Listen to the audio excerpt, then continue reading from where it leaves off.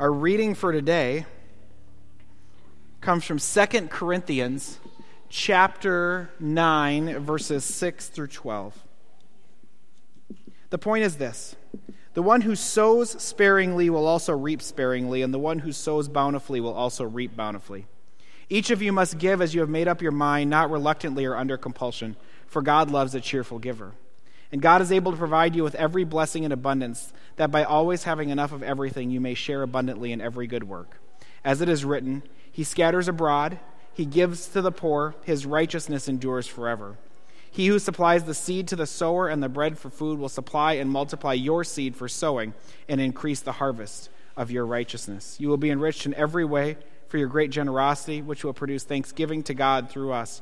For the rendering of this ministry not only supplies the needs of the saints, but also overflows with many thanksgivings to God. The word of the Lord. Thanks be to God.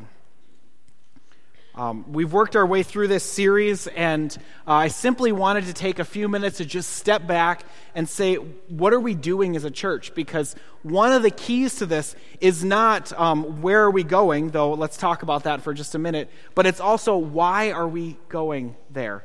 And the where are we going that we've talked about, our big dream as a church is to add on to this facility so that we can provide space for kids, that we can provide space for ministries beyond what we're doing right now, that we can provide space for community events, that we can be able to do all those things as a church. But also so that more and more people can hear this good news of Jesus that has touched you and that's touched me. And so that's our dream going forward. We've said a couple of phases. One, that beginning phase is shredding a mortgage in public, which is really maybe the best thing you get to do in your life when you get to get rid of that mortgage. You can burn them, but it's really complicated to burn something in the middle of the church. And so shredders are really great tools for these things. And so that's step one. And then also working on some sound issues to be able to help those who have difficulty hearing in this space, as well as work on some of the spaces that we have here. And we're really excited and looking forward to that. And then beyond that, to begin to look at what does it look like to break ground. And we'll see where we get financially, but we believe that God is going to bless us with what He's called us to do in this season. And so we're really thankful for so many of you who are investing, really sacrificing to be able to make this ministry and what we do as a church possible. And thank you for that and for your prayers and for your time and for your energy in being able to bless that. This is just the beginning of this all-in season for us. But the other piece of this that comes along is the why piece of it. Phil, would you go to that next slide? I'm going to be a little bumpy because I don't have my notes, and I don't know why that is. But sometimes I want to put quotes up there that make us go, and this is one of them. There is this quote that I read this week, and here's what it said. There are 3 conversions a person needs to experience: the conversion of the head, the conversion of the heart, and the conversion of the pocketbook. Now, if you grew up in a Lutheran church, this quote makes you nervous because this is those preachers that just talk about, like, if you're blessed and all these things, and it's a mess. And so you think, who wrote this? Was it Joel Osteen, or was it Creflo Dollar, or who was it? But if you'll put up the name for us really quick, that's actually a Martin Luther quote. And so it's hard to be real nervous about a quote when it's written by the guy for whom the church is named. And so we're like, okay, what does this mean? And what this means is often this: God has a tendency to get a hold of our head. As young believers, people who grew up in the church, He gets a hold of our brain and He says, yes, this is true. And we go, yes, this is true.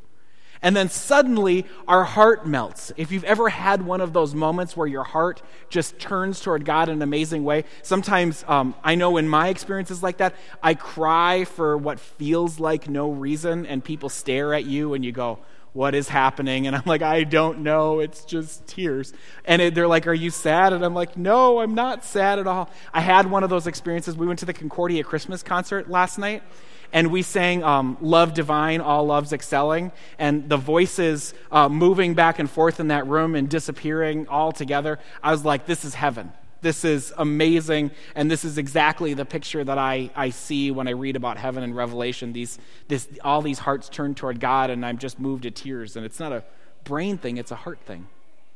But there is this reality that God gives us things to manage. And when Luther says pocketbook, he's not just talking about cash. We have this life that we're given that God gives us to manage and to work out and to figure out how are we going to use this in order to honor God. Because when we honor God with our head and our thoughts are going that way and the way we speak is going that way, that's a blessing. And when we honor God with our hearts and we're melted and moved to bless other people, that's a blessing. But when we begin to honor God with what we've been given, we begin to see something different show up. And so Luther wanted to stop us and say, well, what does that mean? And that's what we're going to talk about over the next little bit. Would you put up the next slide for me? Greg Laurie talked about this because I always get asked, well, can't the church just be quiet about money? But Greg Laurie, who's an evangelist, did a little research project and helped us out and said, well, why do we talk about some of these things? Here's what he says. It's worth noting that money is such an important topic in the Bible that it is the main subject of nearly half of the parables that Jesus told. In addition, 1 in every 7 verses in the New Testament deals with this topic. The Bible offers 500 verses on prayer, fewer than 500 verses on faith, and more than 2,000 verses on money.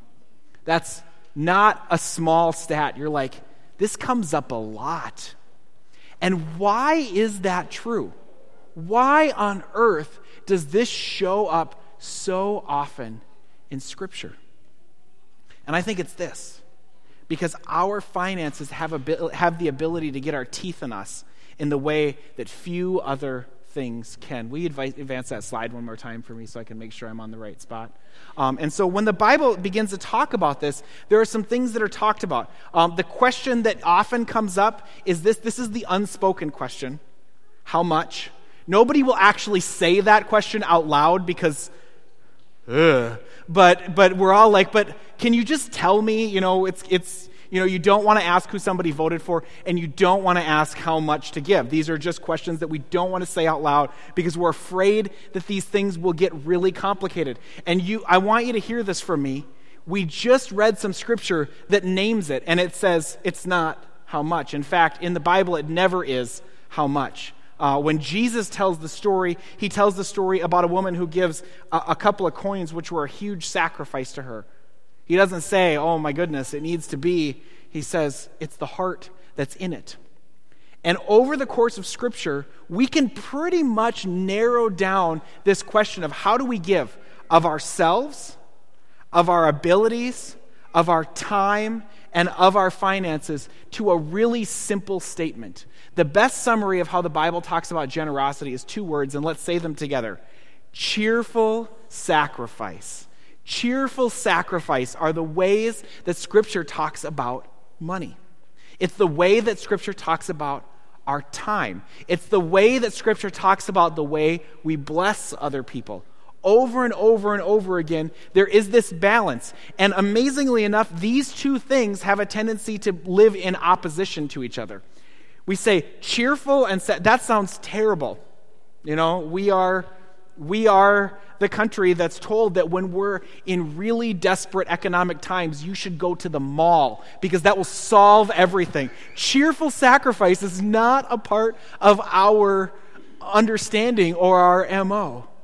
But when God talks about the way we manage finances, it seems like the Scriptures and the Scripture writers stop us and they say, what would it look like to offer a cheerful sacrifice? And this comes from a couple of different Scriptures that show up in our readings. And one was the one we read, and the other we're going to get to in just a little bit. But the first one comes from 2 Corinthians chapter 9, beginning in verse 7.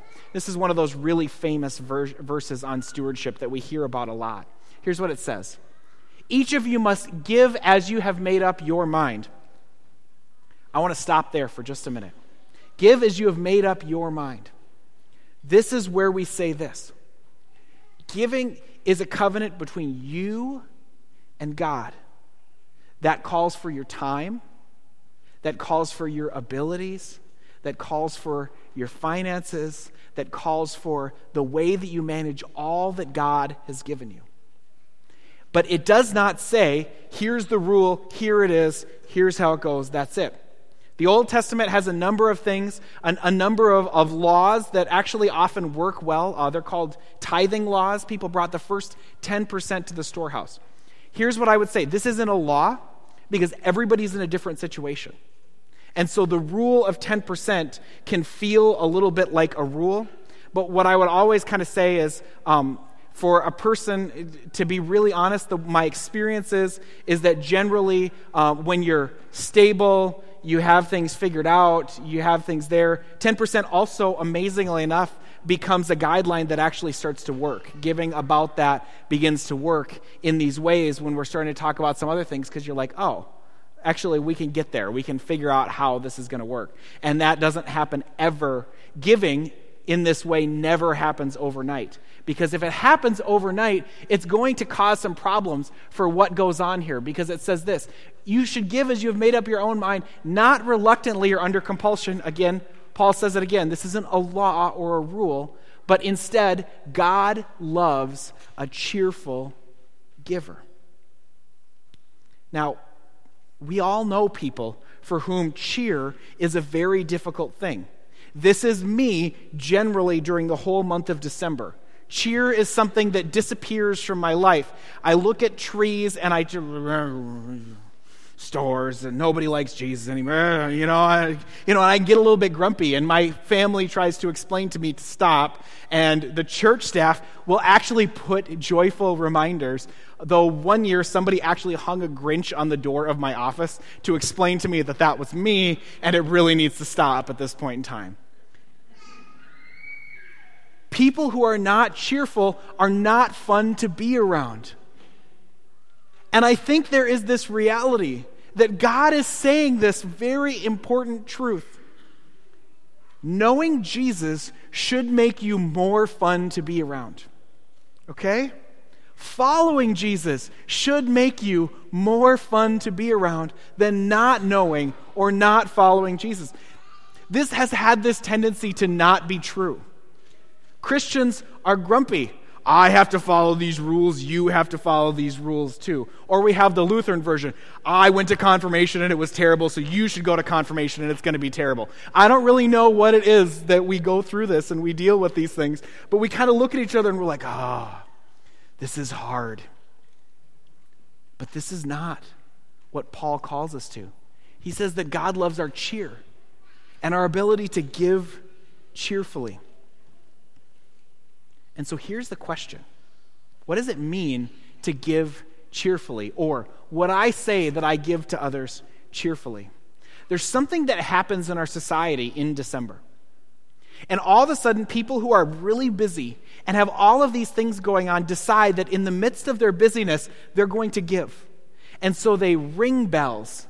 And they show up at food shelters, and they show up at homeless shelters, and they show up at churches, and they say, I want to pour out to other people, and I want to do these things for you. And some of you are doing that all year long, but it happens more during this season. And it's amazing, because what happens is that we suddenly realize that inside of us, giving brings us joy. Blessing other people brings us joy. And we're really thankful for the fact that we get to give to other people.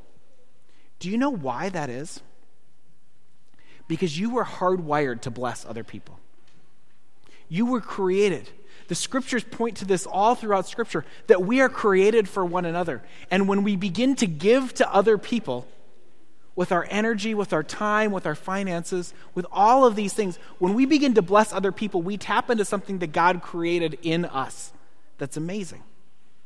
And we're really thankful to be able to bless others in that incredible way. Giving cheerfully focuses us on seeing how God is blessing others around us. And when we begin to give, we begin to see this joy. And so my first question was the question that was up there just a moment ago. Would you consider yourself a cheerful giver? Would you consider yourself somebody who gives with joy? And if the answer is yes, bless you. But if you're going, I wish that was how I felt, I would encourage you to go back to the Bible. Or Google it if you're not even sure what to do. What does the Bible say about giving? And see some things that it talks about when you're talking about this. What does it mean to give cheerfully? Because God says that you were made for other people. And when we start to bless other people, we'll see the joy show up in our own lives. We'll see these things happen. Sometimes we simply need to ask, God, will you mess with my heart? Will you change it in some incredible ways to let me see the needs of others around us and let me see how I can be a part of what God is doing for other people around us. There's some other scripture that goes along with this too. Besides being a cheerful giver, there's this story that happens in Samuel because cheerful is not the only thing that goes on in the Bible. There's some other kinds of giving that show up as well. And at the end of 2 Samuel, there's this story where David has been in the midst of a military battle. King David, if you know King David, he's been around for a while. At the end of 2 Samuel, he's most of the way into his battles and his strength and his power. And as he's been going through this, he's been having some victories. And as the military victories begin to pile up, he says, I need to turn to God and I need to give thanks for God. And so I'm going to offer worship. And I'm going to go to God and I'm going to offer a sacrifice directly to God to say thank you. If you don't know about this, they would take these sacrifices and they would give them to two groups of people. One is the priests and the other is the poor, because these two groups of people were in deep need, because the priests tend not to eat without the church, and the poor tended to need people to be given to. And so they would take this sacrifice, and so David's going to gather this together, and he's going to say thank you to God for what's going on. And as he begins to do this, there is this person in his life who's excited for all that David has done. His name is Araunah the Jebusite. And so he goes to Araunah and he says, I need a sacrifice ready, and so I need some animals, and I need a place to be able to do this sacrifice. And Araunah goes back to him, and he says, I will give you all this stuff for free. Now, for you and I, that sounds great, right? I want to make this big sacrifice to God, and it's going to be really expensive. And Araunah comes back and he goes, we're so thankful for your military victory. We want to give it to you so that you can worship. And it doesn't have to cost you anything. And David thinks about it for a minute. And he says, what do I do with this promise? So here's what he says. It says, David said to Araunah, no, but I will buy them from you for a price. I will not offer burnt offerings to the Lord that cost me nothing. So David bought the threshing floor and the oxen for 50 shekels of silver. It's not just joy, but there's also a sacrifice involved in what David is doing. He's not just saying, I want to be full of joy, but he also says, I want to make a sacrifice. I won't do something that doesn't cost me. And the thing about it is that all of the stories that I hear from people who talk about how giving has made a difference in their life, and these happen a lot, people will tell you that being able to give to others has changed who I am. They'll say this. Over and over again, the theme of these stories sounds like this. I could have done this, this, and this. I could have had this, this, and this. But I made a decision to give until it caused me to sacrifice something. This is what David is doing. He's saying, I want to give in a way that causes me to sacrifice, because when I start to think about that sacrifice that I made, I'm going to start to think about the God who loves me and blesses me and cared for me.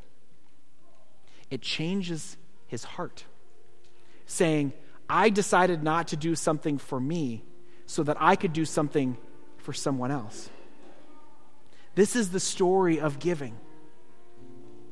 It's a story of giving cheerfully, of rejoicing that God has blessed us so richly that we can bless other people. But it's also a story of sacrificing for others, and it brings up this question. Would I say that I give to others sacrificially? And that's where I'm always talking about this balance. There's a balance here. We want to give not so much that we give begrudgingly. We say, we can't do this, and I can't pay my mortgage.